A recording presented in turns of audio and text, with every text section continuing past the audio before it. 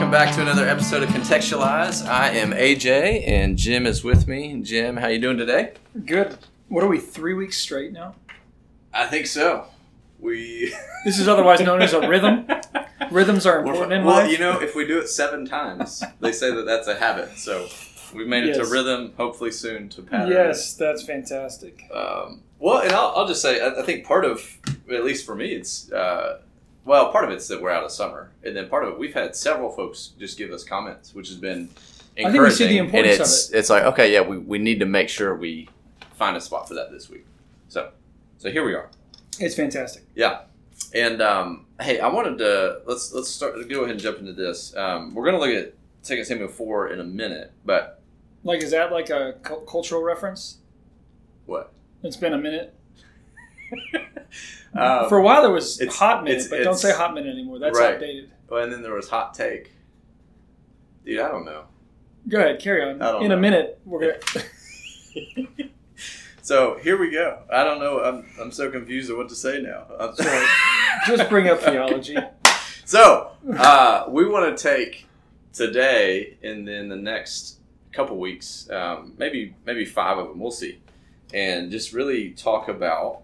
In the opening segment, for just a couple minutes each time, what is the intersection of theology with our reading of God's Word?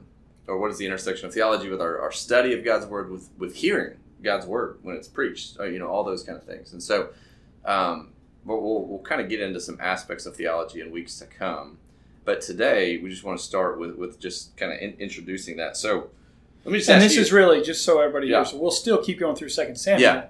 We're just going to start our podcast and do a little bit of a snippet about something. Yeah, just like 5 minutes, something like that. So, what is theology? Doctrine. Yeah. And obviously we have the name of God in Latin. That would be the beginning. Yeah. Ology is study of. Yeah. So you have the study of God. Yeah. But you also then are going to have other avenues in ecclesiology, study of the church. Yeah. I could name other examples, but so it's what are the doctrines about God that are revealed in the scriptures, and typically when we talk theology, most things are going to be systematized to say, okay, categorically, what are some things we learn about who God is or how salvation works, as opposed to when it comes to us in a narrative or in a letter, we look into that very differently. In this podcast, we've done it that way. Yeah, and so. You said Latin. I don't know what the Latin is, but it's at least Greek. Maybe it's the same in Latin and Greek. I don't know the Latin, but see, you didn't tell me you were going to ask these questions. I know, but we don't prepare. So I haven't done research. I didn't tell you before. So yeah, like theos or theos. Yeah, you're in seminary, man. What is theology? See, this is the fun of asking the questions, and then logos, which probably some folks are familiar with, right? The logos, Jesus. But yeah, word. So word about God. And so we can see that like biology, right? All the things we study. And so, I did write down what some others have said, but I wanted to throw that out to you just to get your fresh take or hot take if we're going to go with old cultural references. So one professor at RTS Orlando, Scott Swain, he says it's a word from God about God that directs us to God. Wow. So that's kind of helpful and memorable. Word from God about God that directs us to God. And then just one more here, John Frame, he says it's the application of God's word by persons to all areas of human life. There you go. And so theology in a more restricted sense is about God, but then in a broader sense, it's about everything. Like there's nothing that's not included. Yeah. Right? And that's what you were starting to get into there. So, go ahead. Semantically, we'll sometimes say, what's needed right now is a theology of sin. Right? The doctrine and what do we mean sin. by that? Yeah. Or a theology of creation and God's design before the fall. So I think it's used probably oftentimes incorrectly, the word theology, to describe something. Yeah. But I think the way Frame is just saying is functionally theology is words from God, and about all things. Yeah. And the helpful thing is that, I guess in thinking about this, is theology, it includes knowledge, but it's not this bare knowledge, right? It's knowledge that bears on our lives. And I didn't mean that pun when I started that. All things associated with life and doctrine. Like if we know something about God, but we don't live according to it, then our theology is lacking about that. And so let me just ask you this, and then I'll give one more word and we'll jump in. So as we think about, theology is from God, about God, it's knowledge of God, it's application of life. How does that, in a general way, relate to our study and reading of God's Word? I mean, I think the first answer that has to be given is both theology and contextual Scripture study are equally founded upon the authority, inerrancy, inspiration of God's Word. Yeah, that's a baseline. Even you have to say a theology of Word, right? A theology of Scripture. I mean, that is part of, which starts to be circuitous. But the point is there is a foundation that both must rest on. So there's a connection there. Yeah. I think the other thing, we often do this in our preaching workshops, is we talk about how important it is to have a framework of how we study God's Word. Theological framework, for example. Right. But it's also very important when we study God's Word not to try to preach a framework. I should preach the text. My framework should come out of the text, and my framework's going to guide what I see in the text. But studying a text is not just looking for the next packaged place where my framework is going to show up. Right. Yeah. And I think that's very important. Yeah. It's hard. No, that's great. And so over the next couple of weeks, that's the kind of stuff we're going to more unpack and beginning to get into what are the different aspects of theology. And so just to forecast that, we'll talk about exegetical theology, systematic theology, biblical theology, and historical theology. If those words don't mean anything, don't worry about it, because that's where we're going. But we're going to talk about how these things are different aspects. They're not cordoned off silos that don't touch each other. They're just aspects, different angles of how we think about theology. So we're going to get into that. And let me I'll close with this. We'll get into 2 Samuel. If theology is our knowledge of God, we could go, shorter catechism 1, right? Chief end of man is to glorify and enjoy God forever. You could say the chief end of man is theology in that sense. In theology, there would be to glorify, to know, to enjoy God. And so, as we do this podcast right now, why are we doing it? That's right. To glorify and enjoy God. So theology holds textual study accountable. Yeah. And textual study holds theological frameworks and theological categories accountable. Yeah. It's like a circle where or a cycle, right? They inform each other. Yep. It's good. And I would hope through our podcast over the many past months and future months, there will be times when hearers realize that we stop, we pause, we start to talk about an aspect in the text, and we've gone into the realm of theology that we launched into from something in the text that has a context that must be understood for the original hearer, but theological discernment is a part of understanding a passage. Yep. That's great. All right, so 2 Samuel 4. Okay, so Abner. Do you want to tell people what you did this week with me? Yeah, this is funny. So as we are trying to be more regular on this podcast, I think we do have more listeners, which is fine. It's gone from a little bit to a little bit more than a little bit. I was running yesterday or sometime this week, and I get a text from somebody that I know, and it says, "Poor Abner." And I'm thinking, I don't understand what they're saying, and no context, just "Poor Abner." And I thought, gosh, is that like a saying? Like, I bet somebody saw me running, and I look like a poor wretch running down Rome Street dying. I was probably going up a hill or something like that and just sucking wind. Yeah. And someone said, "Well, poor Abner." So I go back to my office, and I Google meaning "Poor Abner." And I think there's a band or something called "Poor Old Abner" or something like that. Okay. Anyway, but I didn't get anywhere. And finally, I just essentially waited and received another text from that individual saying, "I stumbled on your podcast and I'm listening." And in chapter 3 of 2 Samuel, poor Abner. Yeah. I mean, he made a shift, he made a turn, and then he loses his life. And it is a scene of injustice. And David is going to be the one who essentially honors Abner and brings justice down on Joab, kills Abner. But it is a real sad scene. There's been a couple sad chapters in a row here, and scenes in them. Yeah. And so chapter 4, this is a super short chapter compared to what we've seen. And just the first verse, when Ishbosheth, Saul's son, so remember he's Saul's son, and he's been set up as king in a small way, right? While David was set up as king by in Abner, Judah. And Abner does a shift over to David. before he dies. Yep. But Abner's the one who set up Ishbosheth. Yep. And so now he hears that Abner dies, and it says, Ishbosheth's courage failed, and all Israel was dismayed. So David's weeping over this. Ishbosheth, his courage fails. His right-hand man, his commander, he loses him. And so just in the opening parts, we get just a little bit of biography or kind of narrator information. We hear about Saul's son having these captains of raiding bands. We hear a little bit about them, but then we also hear, it kind of goes back, and we hear about Jonathan having a son who was crippled in his feet, and this is Mephibosheth. So his name sounds similar to Ishbosheth, but Mephibosheth.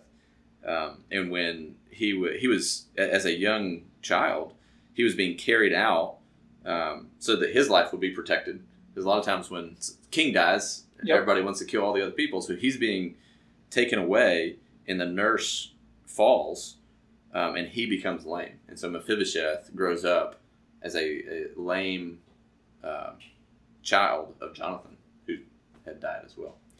It is weird just to think that verses 1 to 4 are sort of a sudden biographical sketch of some important details, some of which will become more important later. And by the way, one of the things we don't talk about this much, but I think sometimes the headings in my English Bible can actually unhelpfully frame how I read something. Sure. So like in chapter 1, right above verse 1 in chapter 4, we read, in my Bible says, Ishbosheth murdered. Yep, right. And so then I start reading verse 1. I'm like, wow, how's this going to happen? Right? And actually, for 4 verses, there's really not anything about that, and it doesn't have anything to do with that. And so I need to be careful not to be distracted by or lump certain sections together when it may just be the narrator's prerogative and desire to put some information there we're going to need later. Right. And I think that's what happens with Mephibosheth here. Right. Anyway, carry on. I just found that to be... Yeah, no, that's great. And so then we get to verse 5, and it comes back to those 2 captains of the raiding bands. And their names are Rechab and Baanah. And they go, and they come into the house of Ishbosheth while he is taking his noonday rest. They stab him in the stomach, and then they behead him. It's gross. Yeah, graphic. And our office knows that I'm dealing with graphic problems at home because it's like the raccoons are destroying our chickens. We're trying, and I'm looking for solutions, but my children are used to seeing more blood than they normally have seen. Yeah. And as I read the Old Testament, because of those tiny little micro scenes in my own house in the backyard, which are not that big of a deal. Yeah. There's a lot of just horrific things that we have seen so far. Yep. The detail. Absolutely. The murder, the grossness, and this is part of... it's not veiled at all. No. And one thing we can do here is we can remember back in chapter 2, we learn that Ishbosheth reigned for 2 years. And so between chapter 2 and chapter 4, it's just 2 years. Yep. 2 years has passed. But then, so these guys, and up to this point, and as I was reading this before we got on here, it's kind of like, man, why do these guys do this? Like, what is their motive in killing their king? And we read that they took his head, so they beheaded him, and then they took his head, and they went by the way of the Arabah all night. That's verse 7. And they brought the head of Ishbosheth to David at Hebron. So just to understand, for people just listening in their car and like, this is a lot of detail, these 2 raiders have been loyal to Saul. Yeah. And they kill Saul's son. Yeah. And what you're saying is, why? There's no detail as to why. Right. And they could have killed him and then set themselves up as king. Right. That's a lot of times what would happen. But after the act, we begin to see enough into this to say, I wonder if we've seen this happen before. Yeah. Someone thinks they're doing something to win the affection or the protection of David. Yeah. And it will backfire as it has before. Yeah. And that's exactly where we go, right? They, before we get to David's response. So they say, here's his head, the son of Saul, your enemy who sought your life. And then they say, the Lord, Yahweh, has avenged my Lord the king this day on Saul and on his offspring. And so they're attributing this to the working of the Lord. And David responds and says, as the Lord lives, who has redeemed my life out of every adversity. And then he goes back to chapter 1. He says, when this Amalekite came to me and said, Saul is dead, and I did it, he was killed because he laid his hands on the anointed of the Lord. And he said, he says, that's the reward I gave him for his news. Yeah. And like, what are you thinking that you're bringing me this news and it's going to go any different for you? Yeah. And we as the readers, and we know this, like that's the story we're reading. So David would never, throughout the latter half of 1 Samuel, when he was being hunted by Saul, he would never set his hand against the Lord's anointed. He would never take Saul's life into his own hands. Now we see others have taken Saul's life, or now the life of his own sons, into their own hands, and David is as incensed, and has the same righteous conviction, that the Lord alone is to deal with Saul's house. Yeah. So it's just the consistency, I guess, is what I'm observing. Okay, so if we think about what's happened in the story, you mentioned that we've had a lot of bloodshed. I forget what word you used, but gross. Yeah, there's some, well, whatever it was. So in the last chapter, we read about, if we just finish this, right? David, verse 12, commanded his young men, they killed them, they cut off their hands, their feet, they hanged them beside the pool. So it's a shameful death, shameful execution, public execution that they received because of this. So, but if we backtrack to chapter 3, Joab avenges his brother's death by killing Abner. Now here, David kills these guys who killed Ishbosheth. But reading it from the narrator and from David's perspective, it was wrong for Joab to do that. But this seems, obviously David thinks what he's doing is right here. You feel what I'm getting into here? Yeah, so Joab did not do what he did in execution of righteousness. He did so out of revenge. These men did not do what they did righteously. Yeah. But David has been given a role as the anointed to execute God's justice. Yeah. I also read a text like this. I'm like, no wonder Christianity and our leaning on the Scripture's authority will not win any popularity battles in this culture. Yeah. Right? I mean, you actually functionally have lex talionis, an eye for an eye. You have the law of God and his perfect righteousness. You know, I mean, is it Genesis 49 or Genesis 50? The scepter shall not depart from Judah. Yeah. But the scepter of God's authority has been given to God's king. Yeah. And God's king is to execute God's justice on behalf of God. Yeah. And so you do see, time and again already, as one shed blood, their blood is then shed. Yeah. And you see David executing authority righteously. Yeah. And it's, from one perspective, right, again, if we just think of, okay, what's happened in the story where you've got David finally getting anointed publicly as king in Judah, but then you have this opposing or this other king, and David's in conflict with him. Like, that's what's happened. Now this other king is dead. Yeah. And in many stories, like, you might think it's time to celebrate because your enemy's been taken away, and like now you can have full reign. David keeps surprising us. But David doesn't act that way. And I think the word you kept saying there was righteousness. Like, I think that's the key word for us to think through. So can I go back to the first 5 minutes on theology? Yeah, that's great. What we've just done is basically said, through this scene, we have to have a theology of God's righteousness. Or we have to have a theology of how the righteousness of God is executed by his king in his kingdom on earth. Yeah. So that if we were to take a lot of time, write a paper on it, do whatever, we would now be in the realm of theology, discussing the justice of God. And the differences between a king executing the authority God's given him and someone doing so in a wayward, unrighteous way. Yeah. Even though to the perpetrator, they may have thought, I'm doing this justly for a good reason. Right. What's the difference here? So we have to go into the realm of theology to discuss that. Yeah, and we can't, the realm of theology doesn't exist apart from us going there from places like this text. Right. Like this text, it helps us understand righteousness. It doesn't just exist in a vacuum, but it's informed by all these different texts. We would use the Bible to justify that God alone is righteous. Yeah. But in some regards, there's a lot of presumption here to say there is righteousness and there is wickedness. Yeah. How does righteousness and wickedness, a theological grid of that, help us understand what's going on here? Yeah. Yeah. But we still are presuming upon the fact that we know God is righteous and he's established David to be over his people on his throne. So, anyway, I want to link that to what we asked early on. That's great. Yeah, and I think, with Joab, his vengeance on Abner was so personally vengeful, right? His personal vengeance about that.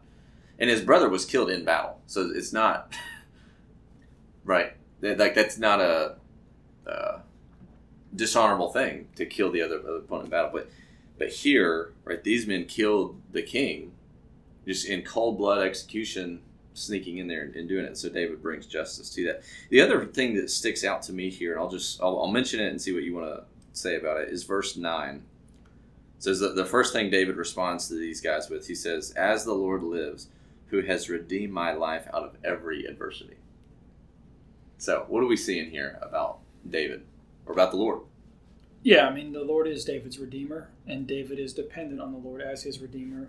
And these scenes that we keep getting a little bit surprised about, I think, especially as David's response being one of grieving, is David is sitting in a posture of total dependence on God to be his rescuer.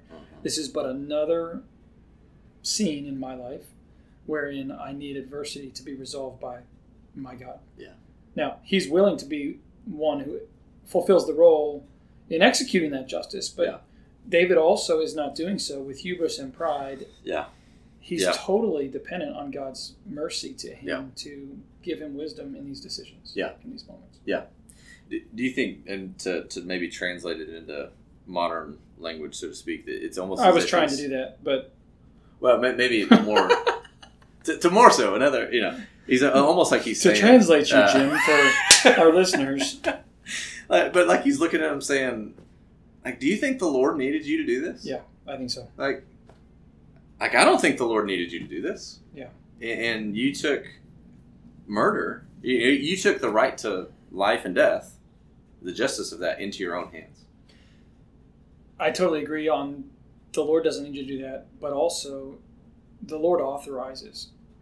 It seems that David just has this deep conviction. We've seen a lot of unauthorized action so far in these brief 4 chapters. Yeah. And even those theological concepts for us is, what am I authorized to do? Yeah. What am I not authorized to do? What am I dependent on God to do? And do I look at all the adversarial or just adversities I face? Some are going to be against me. Some are just going to be complicated. With a grid that says, essentially, the Lord doesn't need you or me to do certain things unless we're authorized to do that. Mm-hmm. That's good. And I don't know how it's going to be resolved unless I act, but I don't know if I'm authorized to act, therefore I'll trust in the Lord who's always delivered me out of every adversity. And so I think we have just a beautiful faith of the King here in that verse 9. Yeah. And again, these kinds of descriptors of who David is does, to me, help us go to the gospel of Jesus, just to see Christ who said, "Not my will, but your will be done." Yeah. You can take this cup from me if you want. Yeah. You've always been there for me in all my adversities, which is why the cross is so powerful, because he says, "Why are you forsaking me now?" Again, but that's what I think we should do when we read, but in our own application too, to think through how differently God authorized David than Abner or whoever. Mm-hmm. How different God has authorized Christ from anyone in his church. Yeah. And how that fits together. Yeah. I think that's very helpful to think through. Yeah, that idea of authorization. I mean, it's God as the authority, and we are to do what he tells us to do. But if he's not called us to that thing, right, and he didn't call these guys to go slay Ishbosheth. I mean, what a theological concept is redemption, right? That you have redeemed my life. I think of how many times in the Psalms David said, "You've redeemed my life from the pit." I mean, of course, I think of Job also saying, "I know my Redeemer lives." Yeah. But you're going to have all throughout the Scriptures this, my God is a Redeemer. Yeah. And now David is invoking that right now. Yeah. But he's doing so as part of his execution of justice. Yeah. Yeah. Right. He's spiritually confident in that moment. Yeah. Absolutely. Which is beautiful. Yeah, and then... who's going to die in the next chapter? Well, let's say narrative-wise, the last verse, in English at least, of this chapter is they take the head of Ishbosheth and they bury it in the tomb of Abner. And so Abner and Ishbosheth are buried in Hebron together. And so, and just, thinking of, 2 chapters ago, chapter 2, what we read about Ishbosheth and Abner, kind of the king and the head commander who sets them, they're there, but now they're both dead. Yeah, and I don't think we should do too much presumption for the sake of presumption, but that last verse, you almost think that one of the things David, in his justice in chapter 3, when he gets rid of Joab because of Joab's murder of Abner, there's a loyalty that Abner had displayed towards Saul, which would be David's interpretation would be that means he's loyal to the king that God has kept on the throne for now. And then you have Abner set up Ishbosheth with, the first read is like he shouldn't do that because David's going to be the king now. But in Benjamin, and was Abner just doing that which you would expect the commander of Saul to do? Yeah. Because the sons were still alive. Yeah. But there's something about how David honors Abner for his loyalty, especially as his loyalty shifts. And now you almost have David grieving over and honoring Ishbosheth for the loyalty that he had toward Abner. Right. Yeah. It's a very... Yeah, and I guess what I'm seeing, just to maybe summarize, is David is not a king who is delighting and rejoicing in the death of his enemies. No. And like, not enemies outside of God's people, right? There's going to be difference when he goes and fights those who sought the Philistines. But like, right, those within the body, even though they're opposed to him on some level, like he's not rejoicing. With Saul, with Abner, with Ishbosheth. So he's mourning. Yeah, that's fascinating. And maybe a last comment from me is, as I think about application, David says, I know that my Redeemer has always redeemed me out of every situation of adversity. In Old Testament narrative, we do see these, scene by scene, it seems like the crisis comes to the surface, and the next crisis. And that was the way it was in 1 Samuel as well. Mm-hmm. And I do think of the importance of that in our own life, of just moment after moment, season after season, there are adversities we go through. And what does it look like for us to be the kind of people who say, God, I need you in your kingdom to be the resolution for my trials, my adversities, my conflicts. Yeah. I know that what I need above all is you to execute justice, you to evidence your righteousness. Yeah. Which then has to lead us to the cross, because if God executed his justice and his righteousness, we deserve wrath. Right. But we are participants in the mercy of his kingdom. Yeah. But we're still desperate then for him to bring the resolution needed. And David's doing that. And I think that the Old Testament narrative is instructive for me, and that is, here's another crisis. How's it going to be resolved? Who's going to trust in God? Who's authorized by God? And how is God going to be the one that is the Redeemer? Yeah. And here it is again. That's a great word. It's a great word. All right. Well, Lord willing, we will make it 4 weeks in a row next week. Yeah, and we won't say Ishbosheth again. No. I feel better today. Maybe my tongue was twisted last week. Anyway. We'll see when we get to Mephibosheth. Yeah, that's right. Hey, people of God, all of you, don't text me without context. I want to know who you are and what you're talking about. But it is fun if you are listening to these. Now if somebody says poor Ishbosheth, I think that'll be easier than poor Abner. I will know. But listen, it is a joy right now. AJ's had a handful of folks at church. I've had some at church. I've had people outside the church. If you're listening, this is a open dialogue about God's word. Yeah. This is not something that's extra special, and there's no platform to this. This is just us knowing that we are blessed to be in a congregation that loves God's word, and we want you to be able to think through it, talk through it, grow in it. So come and find us. Let us know how this lands. And if you see applications we don't touch, or if you see gospel connections we didn't use, or theological categories that could have come to the surface, chat with us. Absolutely. Don't be corrective. We're doing the best we can here. Yeah. Just kidding. But it would be awesome. I'd appreciate that, because it's been fun to dialogue with folks. Yep. All right. See you next week. Sounds good.